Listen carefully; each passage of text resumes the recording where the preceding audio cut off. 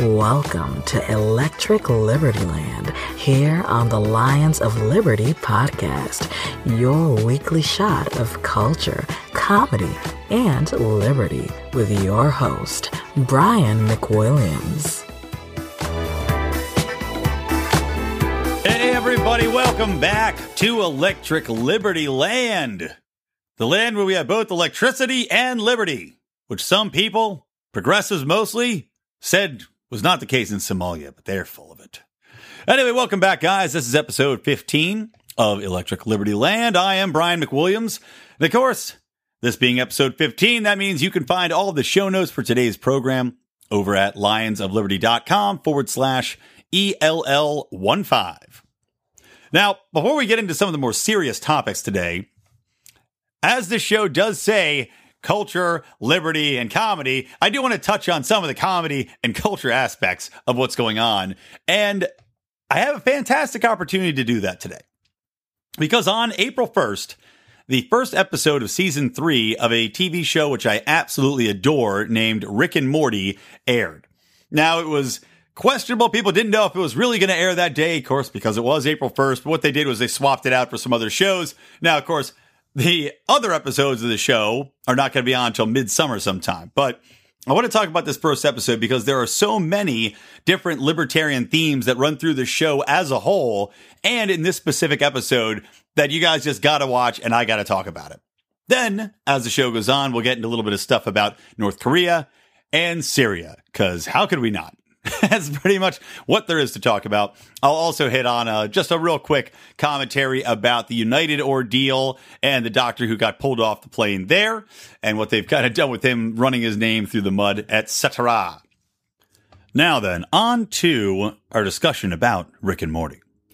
So Rick and Morty, if you're not familiar with the program, airs on Cartoon Network as part of their Adult Swim program, which I've been watching for quite some time. I think it starts around 9 or 10 at night typically. And the shows go into quite the adult region, as the name would indicate. If you watch for a while, you remember Dr. Katz was on, Home Movies was on, a lot of different shows that push the envelope. Aqua Teen Hunger Force, C-Lab 2021, all these shows that really push the way forward for more adult cartoon shows that were even farther past The Simpsons. I guess, for a little while, Family Guy was on there. So really great stuff.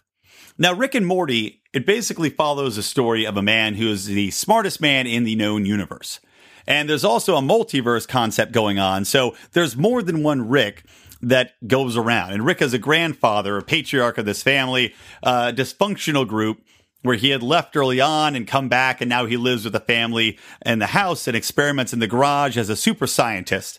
And a man who has a moral ambiguity, let's call it. He more or less is out for number one, but he does care about his family, and he does care about his grandson who goes on his adventures, and that is Morty, who is essentially a dullard.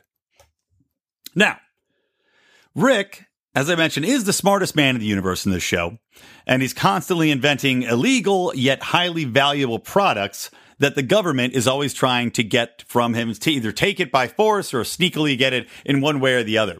And he goes around and he deals these objects to anybody ranging from assassins to people who want to do drugs. He's created, in a couple episodes, he creates some very potent drugs made up from these various substances. So drug use is encouraged. That's, there's episodes where he's snorting things. So, again, there's a libertarian theme right off there. Let ye be in charge of your own body and what you do with your own body. But because the government's always after him, which is the Galactic Federation run by these bug monsters, he's always on the run. So he's hiding out with his family all the time, or he's running off to different planets or running off with his portal gun to different universes in order to escape the Galactic Federation and stay one step ahead of them. Now, Rick does have to steal a lot. He does have to murder sometimes. Typically that is in self-defense, very survival of the fittest kind of thing. And, I will say that does violate the non-aggression principle. So I acknowledge that, some of the violence and some of the thievery. But overall, the show is super libertarian, which I'm surprised about because the creator, Dan Harmon, who also created Community, which you could argue in its own was, in a way, taking a knock at community college and how worthless it is. But Dan Harmon's super liberal. I was looking at his Twitter feed and some of the things he's saying. Super liberal guy. So it's very interesting to me that he creates, along with Justin Roiland, his co-creator on the show, such a super libertarian show. And Roiland, I was trying to look just briefly to see if I could find anything really libertarian on his, social profiles or anything he wrote. And as of yet, I have not. So let me go into a little deeper into some of the libertarian things going on here. It's very, very wrong. Very, very un-PC. No word is forbidden. Rick is regularly calling people retards, assholes, cursing. Sexual perversions are not taboo in any way, shape, or form in this show. I mean, hell, there's an episode where he's in this dream state and his own granddaughter is dressed up as a dominatrix. Not that he has sex with his own granddaughter, mind you. But, there's a scene in one episode where because he's got father issues, he wants a crowd full of people dressed up as his father as he skydives dressed as Uncle Sam into a sea of redheaded women with them all chanting his name. So it goes out of its way to challenge social conventions, and it goes out of its way to thumb its nose at people that adopt PC culture. I mean, the show, it's just absolutely hilarious, and it's very interesting in the way it's presented because it's high level conceptually and scientifically. So if you're very familiar with physics, string theory, quantum theory, any of these high level scientific concepts, you're going to see them a lot in the show. There's time travel, there's parallel universes, there's everything. And at the same time, the guy is constantly burping. There's a lot of crap and fart humor throughout it. I mean, this last episode that I watched, episode number 1 of season 3, I mean, there's a lot of fart jokes in it. There's a lot of butts. There's a watch that turns into a butt and it farts in the guy's face. And I'm not going to lie, it's very funny. It's very funny stuff. But the show is overarchingly libertarian. If there was a philosophy that the main character, Rick Sanchez, follows, it would without a doubt be libertarianism. I didn't even mention this. He's also drinking and driving all the time.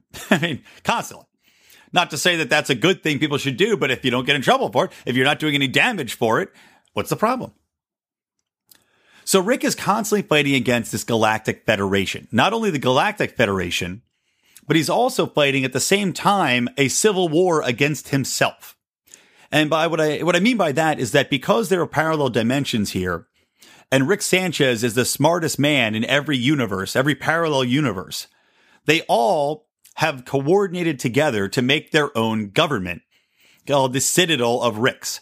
So essentially, because they're all running from the government, they had to create their own government to fight against this other government, which Rick, the main Rick, the quote-unquote Rixiest of Ricks, points out how ridiculous that is and how they're all jackasses for doing such a thing.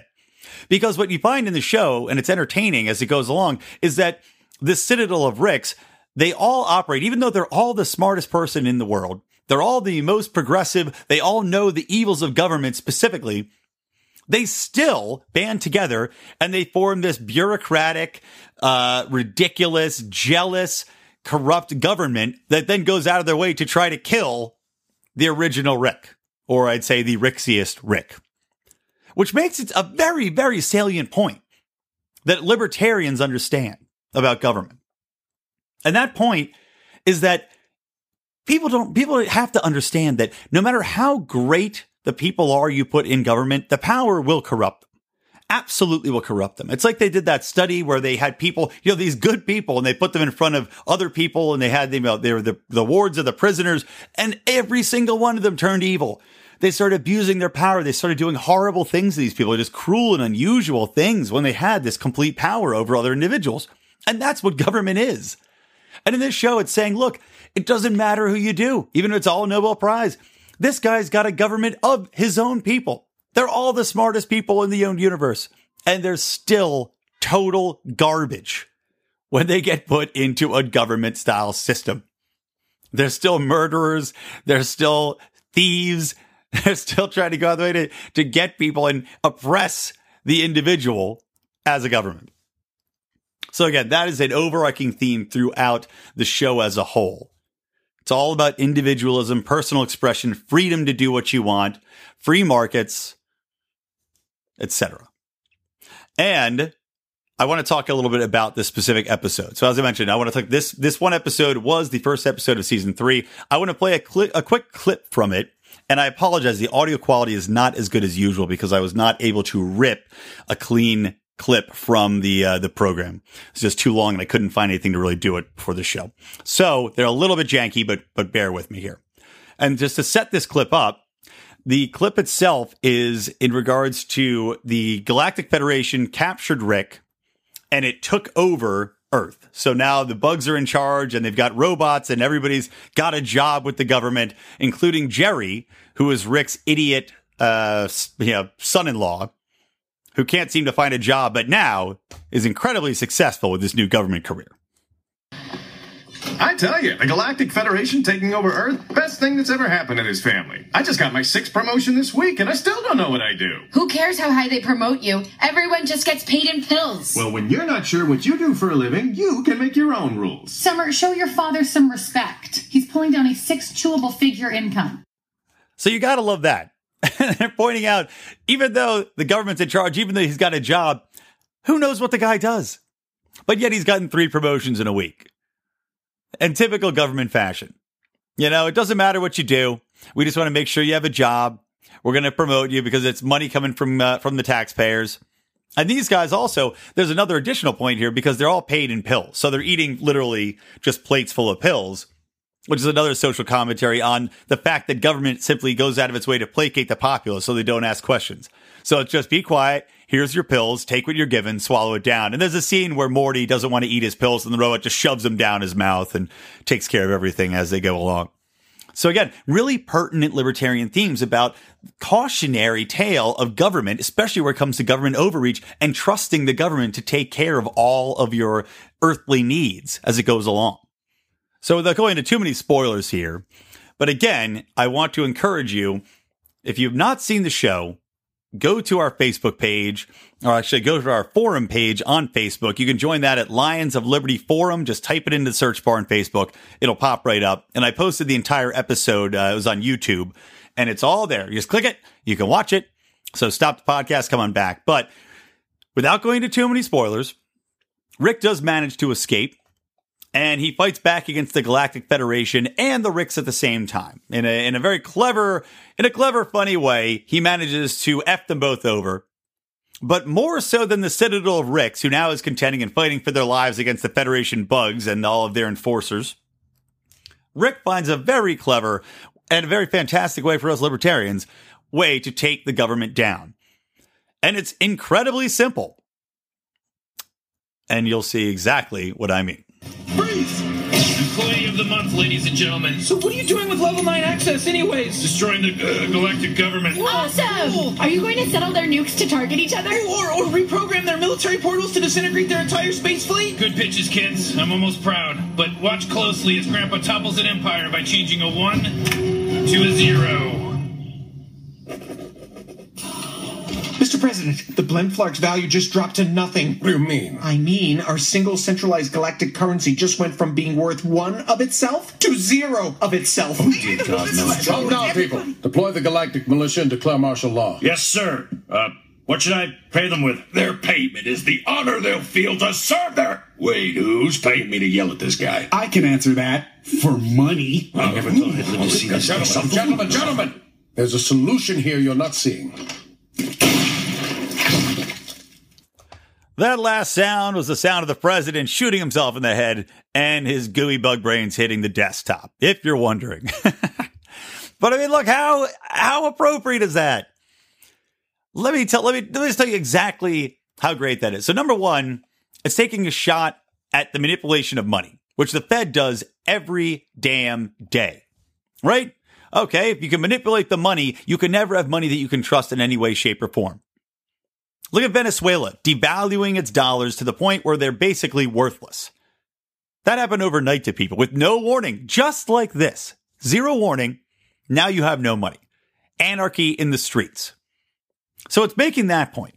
It's also making a very salient point, again, for sound money, having another option. If there's no currency left because it's all controlled electronically, what's your option when it all goes tits up?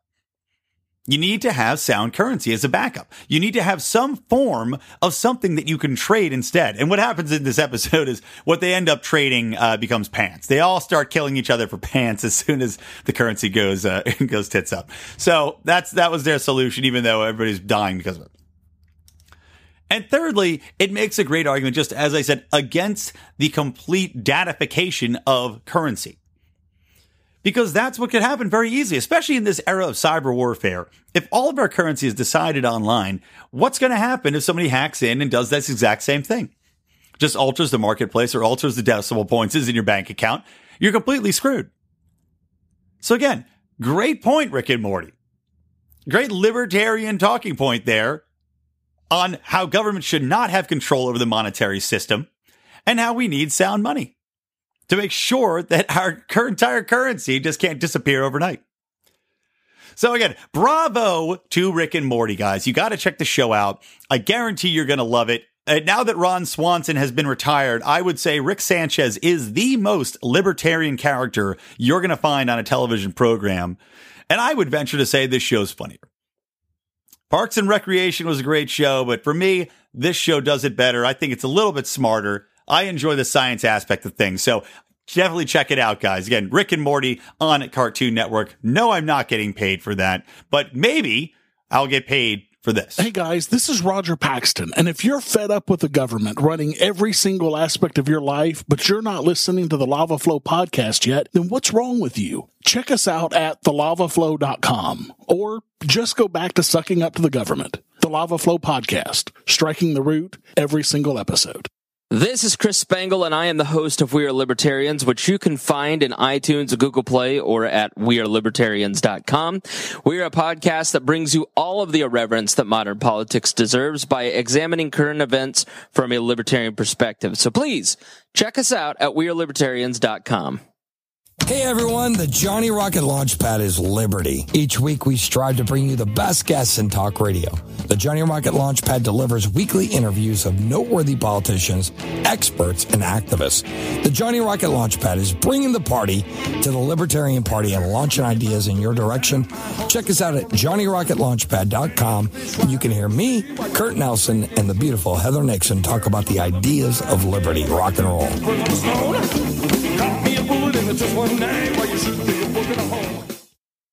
All right, we're back in. Now, before I turn to foreign policy, there is one story I want to hit on really quick, and that is that CU New York, so the Community College of New York and a State College in New York, 2 years and 4 year schools, they are going to be providing free tuition to residents of New York State.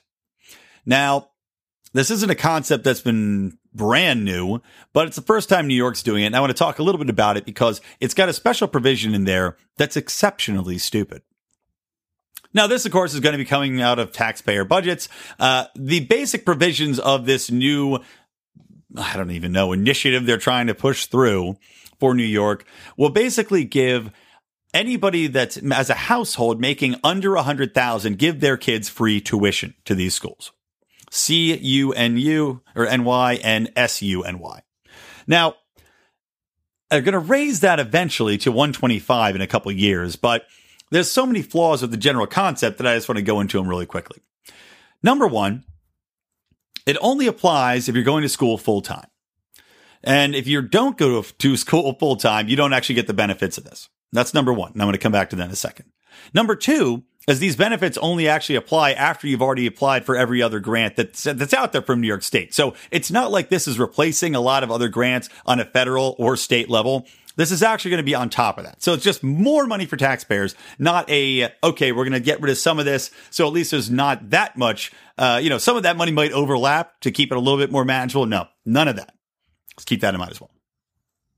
Now, going back to this first point, you have to maintain a full-time student position in order to get paid. Now, how many people do you know going to community college actually say, okay, I'm going to go full-time and I can afford to go to school full-time? Because even if you're paying for their scholarship, what are they going to do for money? What are they going to do for food? How are they going to buy books? How are they going to pay for housing? Granted, a lot of them are there, so they probably live in the region, but some of them, I'm sure, don't live close enough. So you've got that basic issue of, okay, how are you going to make these things work if you have to either choose to exist or go to school? Even if you're getting free money, you're probably still going to choose to exist. Second point I want to make about that is that so many college kids are college dropouts anyway. What do you think is going to happen when you can go to school for free? Because they look at the current rates and they go, oh, we've got to get more people going to college, which is dumb on its face, by the way, because there's already too many people coming out of college. It's the new high school degree. It doesn't mean anything anymore. A lot of people I know here in LA actually did not go to college, and they're making way more money than I did because they skipped the 4 years that I spent partying and essentially learning nothing. If we're being perfectly honest. I mean, I knew how to write when I went in. Smart guy. I knew how to write when I came out. Arguably, I learned nothing except how to really beat the crap out of my liver, and I learned that well. But a lot of these guys, they just skipped college completely, went into tech sectors, went into something where they were able to be self-taught, and they're excelling, making way more money than I am. So you look at these people that are going to get free tuition. What are the odds that they're going to be going to college and sticking it out when they don't have the incentive of, I already invested all this money into it? I mean, as soon as something gets hard, they're going to drop it. As soon as they need to work to make money, as soon as funds get short, they're going to drop it. And then what happens? Do they have to pay that money back? Or is that money just lost to the taxpayer? That's TBD, because you know that they're not going to shine favorably on this program if it's going to go attacking people if they don't finish college and say, oh, now you owe us $90,000. You got to go deeper into debt. So that's another problem with this program. But the real biggest issue I find with this program is that they made sure. So again, you can go to school for 2 years or 4 years under this new grant or this new state program. But the thing is, you have to stay in the state for the amount of years that you went to college in the state. So if you have a 2-year degree, you have to stay and work in the state. Now, of course, with a community college degree, who's to know if you're even going to get a decent job staying in the state either way? And if it's a 4-year degree, again, you may or may not get a decent job. Kids coming out of Harvard sometimes can't get jobs right now. Again, because everybody's graduating with a damn college degree. But should the state be allowed to hold somebody hostage if they go to college for 4 years here? I mean, think about that. As soon as I graduated college, I was out. I moved to LA. Said, get me the hell out of here. You know, I got to go try to make money. What I majored in, I could not do in Philadelphia to the extent that I wanted to do. You know, I moved out here to try to get into writing for the entertainment business. I can't do that in Philadelphia where I grew up. Now, in New York, you could do that a little bit more clearly, but there are many careers where I'm sure you can't. There's many careers that involve moving. Maybe you just don't have a lot of industry where you're at. But now they're saying, oh, well, it doesn't matter because you have a 4-year prison term that you have to serve in the state of New York City with its high taxes. Or not in the state of New York City, in the state of New York, I should say. And that just is ridiculous. I mean, I guess they got to make that money back somehow. So they're saying, well, now you have to stay here so that we can tax you to make some of this money back. And presumably you'll make more money because you have a college degree now. But we've all seen how that does not work out when you're living on your parents' couch. So anyway, I guarantee this program is going to go down as a failure. People are not going to want to stay in the state. They're not going to want to go. They're not going to finish college. I can tell you that much. Some people will, but I can guarantee you that college dropout rates are going to skyrocket because if you give somebody something for free, they don't value it. And that's just a simple fact. It's a tale as old as time. I did not see Beauty and the Beast, by the way, the new live action film. My wife did, highly recommends it. Just FYI. All right. So now that that's out of the way, let's get into a little foreign policy. I guess we'll start with Syria, since Syria was the most recent thing, and then we'll talk a little bit about how Trump is sending an armada over to the Korean Peninsula. So first things first, as you well know by now, Trump did launch a missile attack. I think it was 59 some missiles that hit a Syrian air base. That was in response to an alleged attack by Assad on his own people using sarin gas.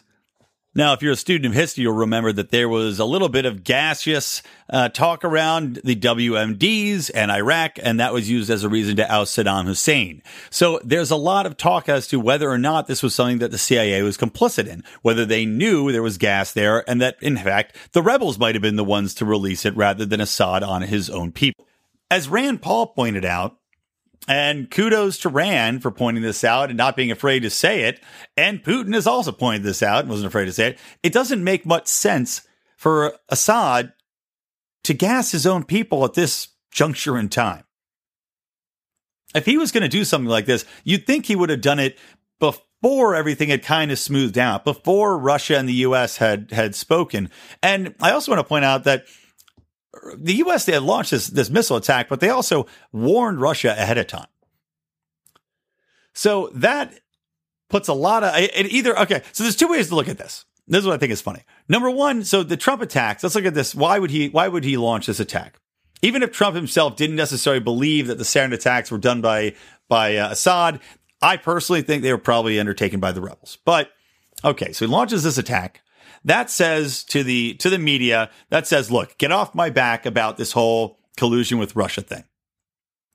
Because Russia is helping Assad, and I just went and bombed an airfield. So look, obviously I'm not working with Russia. So knock off that narrative. So let's say he accomplished that. And I'm going to counterpoint that in just a minute. But let's say he accomplished that. At the same time, it looks like he's a man of action who's not afraid to strike. Because Trump... And I hated that he did this attack, by the way, but Trump was an avid defender of keeping ourselves out of Syria. He was pissed off when Obama bombed there. He said you should keep out of there. And he's saying now that even though he launched a missile strike, that we are not going to get involved in Syria.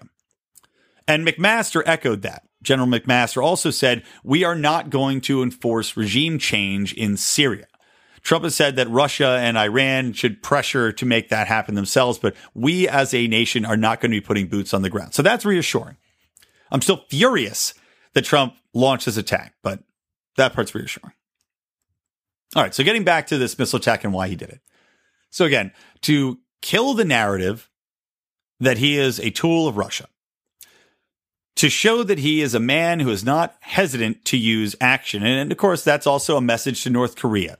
Saying, do something I don't like, there's going to be very swift repercussions for that.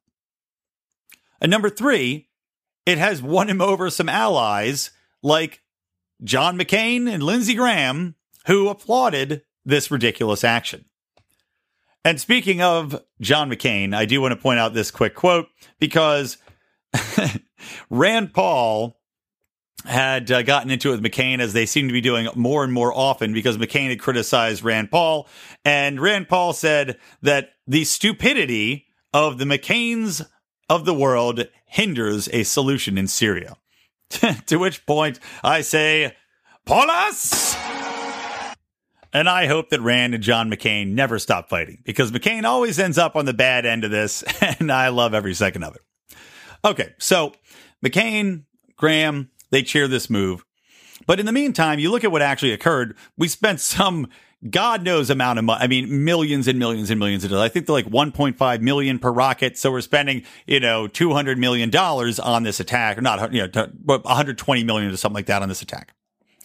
And Syria right now is flying out of that airspace. They're flying right out of that base because the missiles didn't actually hit the runways or any aircraft. All they did was hit, I guess, buildings around it. And they're claiming they hit killed some civilians as well, which is tragic if true, but I don't know if to believe that or not.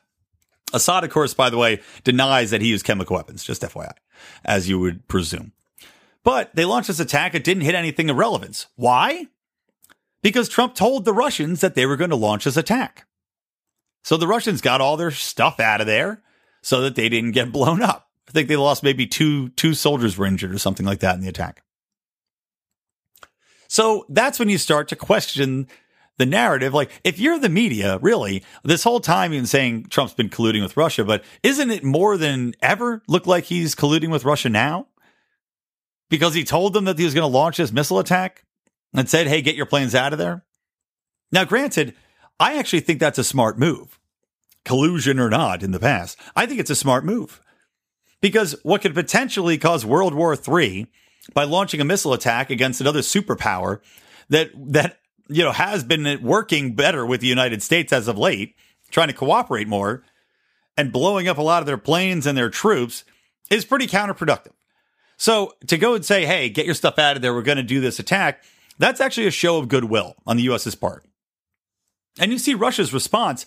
Putin is asking whether or not this was a false flag attack. And that's his exact phrasing, saying that this sarin attack is a false flag and insinuating a bit that it's the U.S.'s idea, and also saying that there were going to be more attacks coming up soon in regions that are around Syria to again, paint this more like there's a big issue going on and that Assad keeps gassing his own people.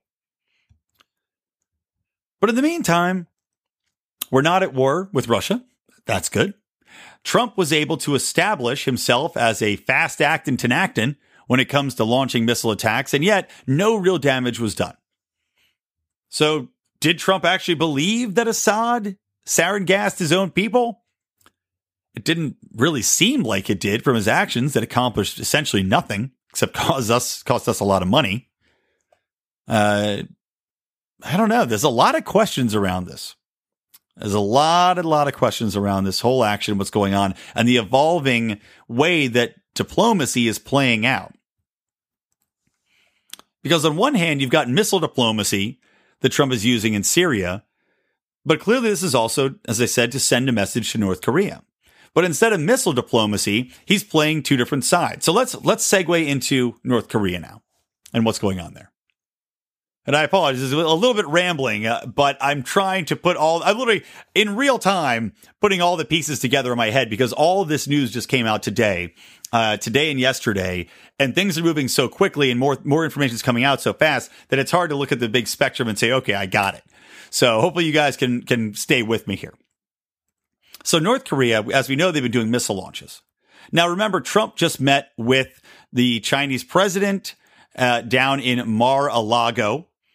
And apparently, that actually had been a pretty good meeting. China issued a statement after the fact saying that it seemed like they'd be able to work together, that they'd be able to move forward with the U.S. And also, China has now been accepting U.S. coal shipments. And if we all recall, Trump, one of his big goals was to improve the state of the U.S. coal industry. As of now, China is taking U.S. coal. It's the first time they've done it since 2014. And they've also turned away several North Korean freighters full of coal.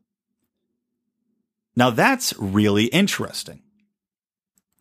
And it's an interesting about face where China was cozying up to North Korea and keeping such close relations, but it gets even more interesting. Now Trump is sending a quote unquote armada. This is from a report that he's going to be speaking with. Well, when this airs, this will have already aired, but it's with CNN and Maria Bartiromo. I'm sure I'm butchering that. Bartolomeo. It's getting worse with every try. Anyway, the girl on CNN with the brown hair. How about that? The Italian broad.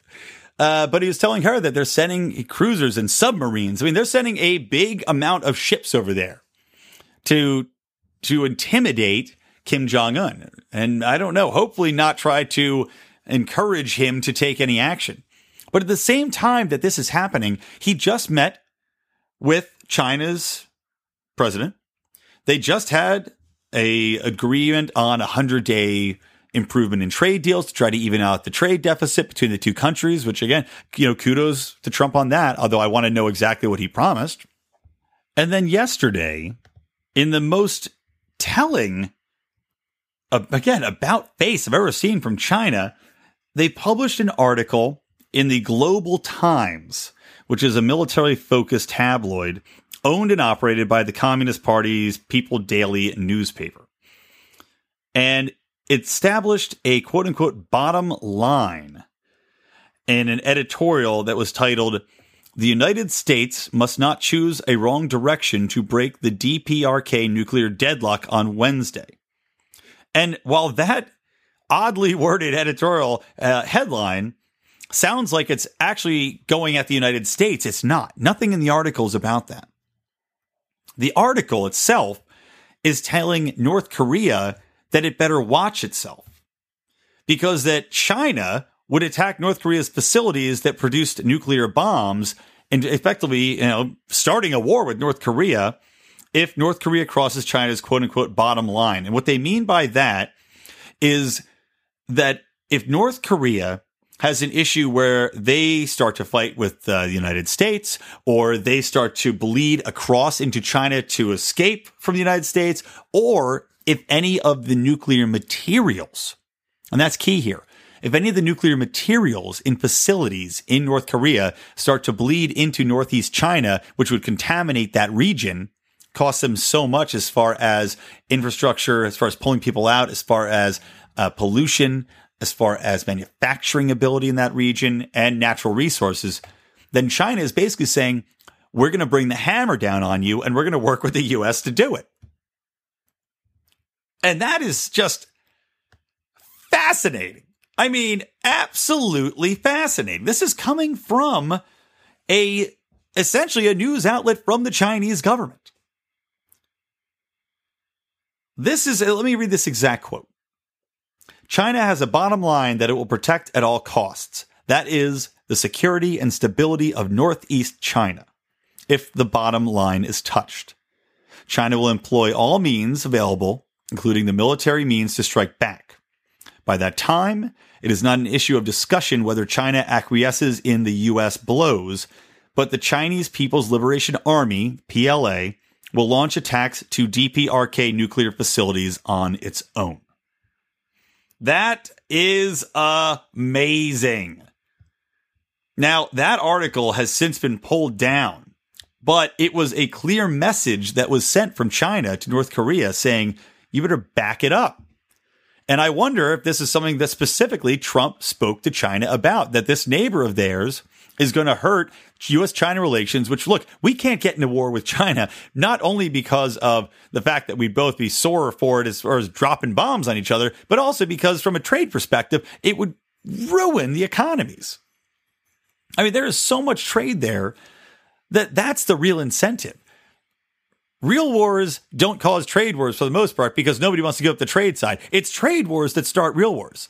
So you got to wonder if Trump is back there and this whole deal about, okay, well, we'll try to even out the trade deficit also has something to do with let's even out what's happening in North Korea. Because China, obviously, they don't want a united Korea necessarily because they lose a valuable buffer against the West. But at the same time, they also don't want a nutbag on their back step that's going to be blowing up nuclear weapons. I mean, hey, look, who's to say Kim Jong-un's not going to detonate a nuclear weapon just like Assad donated his sarin gas, supposedly, you know?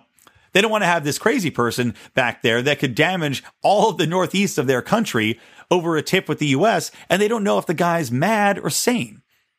But they do know that the Kim family will do almost anything to hold on to what they've built there and keep that regime in place. And that means potentially using nuclear weapons.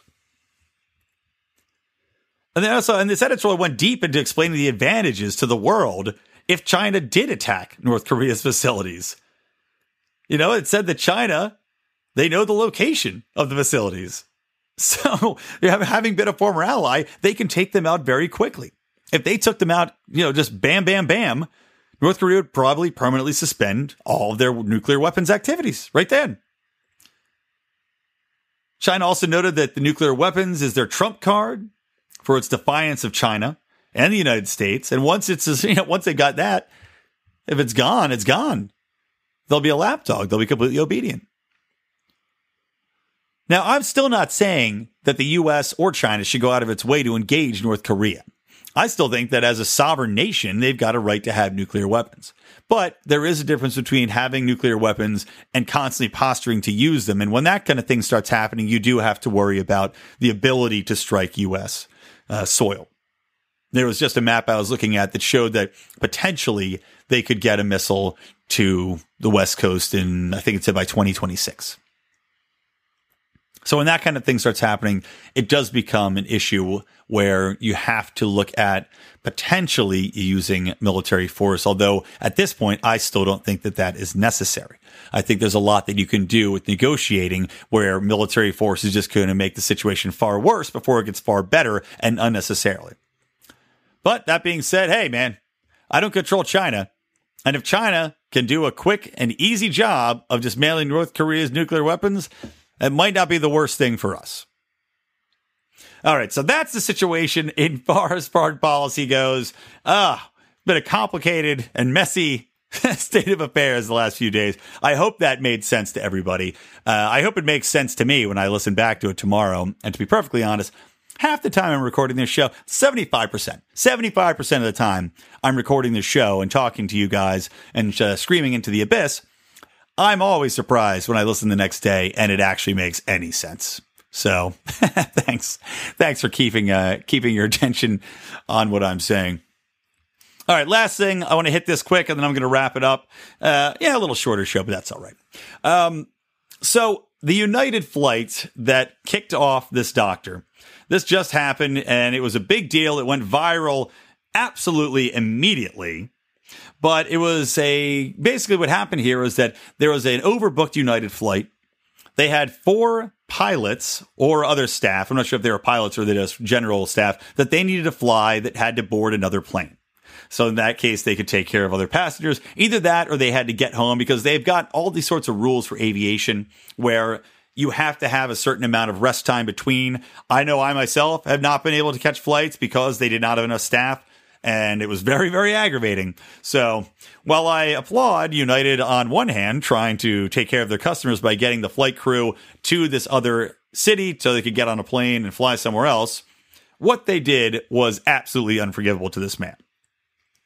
So what happened, this is at Chicago O'Hare, and there were 4 people they had to get off the plane. They offered them $400. Nobody took it.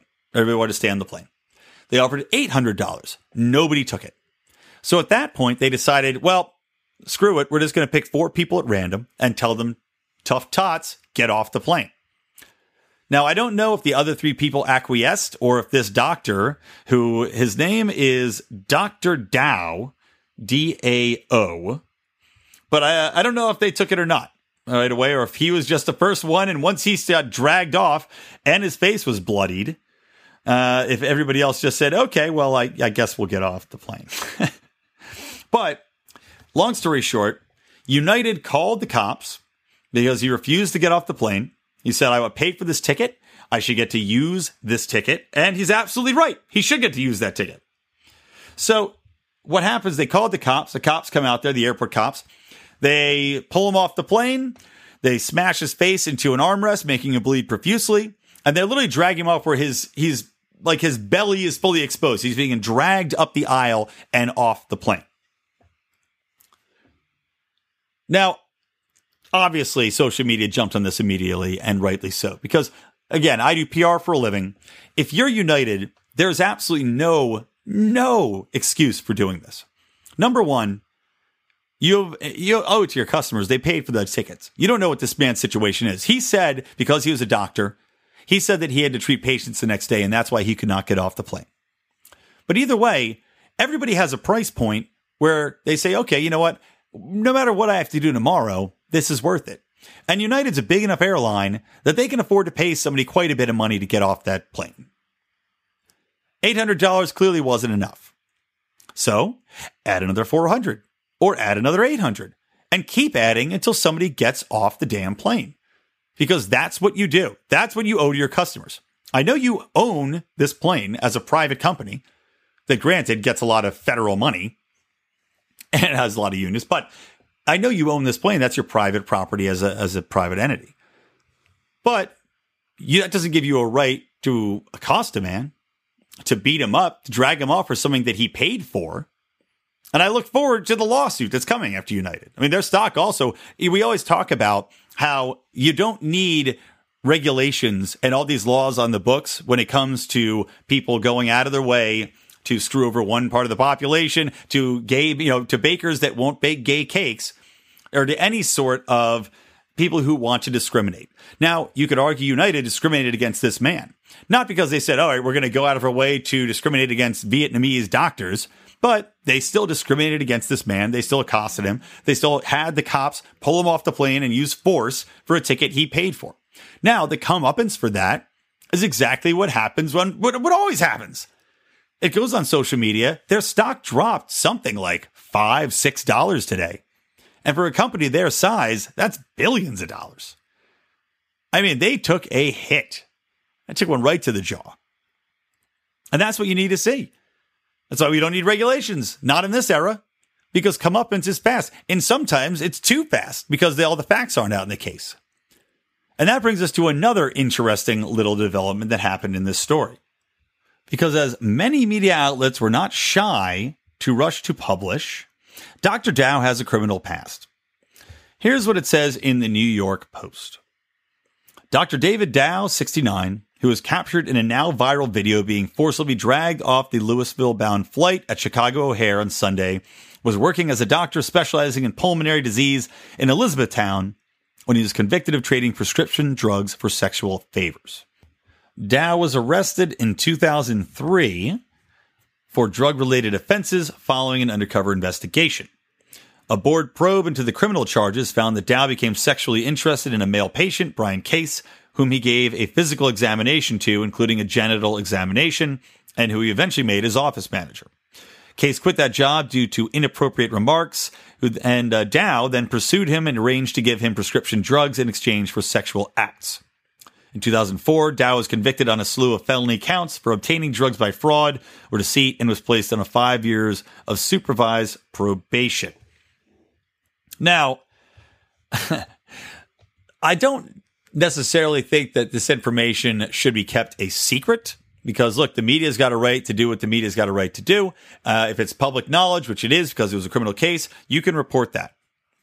But what I do hate is the media rushing out to completely give United. It's like they're almost trying to excuse United's actions by saying, well, yes, this guy got beat up and dragged off a plane. And I'm going to link to the video, by the way. It's pretty awful to watch. But, yes, he got beat up and dragged off a plane by a company that he had legally bought a ticket from and had every right to be there, just as right as every other person, and just happened to get randomly chosen to get kicked off the plane. Yes, he had that right. But at the same time, we should not care so much because, this guy had a criminal past and he gave somebody drugs for sex. Now, in my opinion, I don't think that's a problem. I think if you have some drugs and you want to give them to somebody for sex, I think you should be able to damn well do it. That's not any of your business, really. Now, you can argue maybe getting them illegally, fine. That's a problem, even though I think they should all be legal anyway. But regardless, he didn't rape anybody. He didn't force himself on anybody. This man, this David Case, clearly did it voluntarily. He made an agreement. He made a private contract to do sexual favors for drugs. Now, fine, you can judge that all you want, but you can't say that this man somehow deserved what happened to him because of it, and that's what the media now is going out of their way to do. That's the downside of the PR machine. The upside is that you do get some quick comeuppance sometimes for things like this, especially in the era of social media, especially when we've all got our cameras. The downside is that you've got filth media that go out of their way to try to paint this as something that it's not, which is a clear-cut case of right and wrong. United is absolutely wrong here. The Louisville Police Department that helped United kick this man off the plane is absolutely wrong here. Because he had every right to stay on that plane. And they should have had to compensate him or compensate somebody else on that plane to the point where they voluntarily got off. You should never have the right to use force on somebody like that. Not in that circumstance. If he was on that plane and he snuck on there, sure. Just like, and I don't have a problem with him really calling the police in this instance. Because, look, if somebody's in your house, your private property, you call the cops, they come and they help you out. Fine. But when you invite someone into your house, when you make a deal with somebody, a legally binding contract, which has been paid for to provide a service for that person in your house, let's say I invite somebody to come over. I say, hey, for $20, man, you can come over and watch this episode number 1 of Rick and Morty, season 3. It's a great libertarian show. You show up, you sit down, I take your $20, and I say, you know what? I had another guy. He's going to come over, so get the hell out of here. I'll give you your $20 back. You don't want it. And I say, how about 40? And you say, no, man, I paid for this. I want to watch the TV show. And then I call the cops to come and beat you up and kick you out of my house. No, that's not right. I don't have the right to do that. Neither does United. All right, guys, that is about going to do it here. I want to remind everybody to listen to our other shows on this podcast. That's Mark on Mondays with in-depth interviews on liberty. As mentioned, Judd Weiss's interview about Gary Johnson was pretty fascinating, talking about the ins and outs of the McAfee campaign and all the dirty deeds from Gary Johnson. So check that out. That was on this past Monday's show. Also, Felony Fridays with John Odermatt. That is always a good time looking at the issues with the criminal justice system. I also want to remind everybody here to please follow us on Twitter at Lions of Liberty, and to even more, please support the podcast. We keep pumping out exclusive content. We're doing another conspiracy show. We're doing some other LILDL shows. We're doing all sorts of fun stuff for our listeners who do support the podcast. Plus, you get some free t-shirts, which are designed by the great Dan Smots. So, guys, go to lionsofliberty.com/support for that, please. And also, do please give us a review on iTunes. If you're still listening to this podcast right now, and hopefully you haven't already turned it off, please go give us a review on iTunes. Tell everybody how much you love it. Share the podcast. And keep on spreading the ideas of liberty. That'll about do it. So, guys, thank you from Lions of Liberty. Thank you from me, Brian McWilliams, at Electric Libertyland, where I remind you to always stay plugged in to liberty.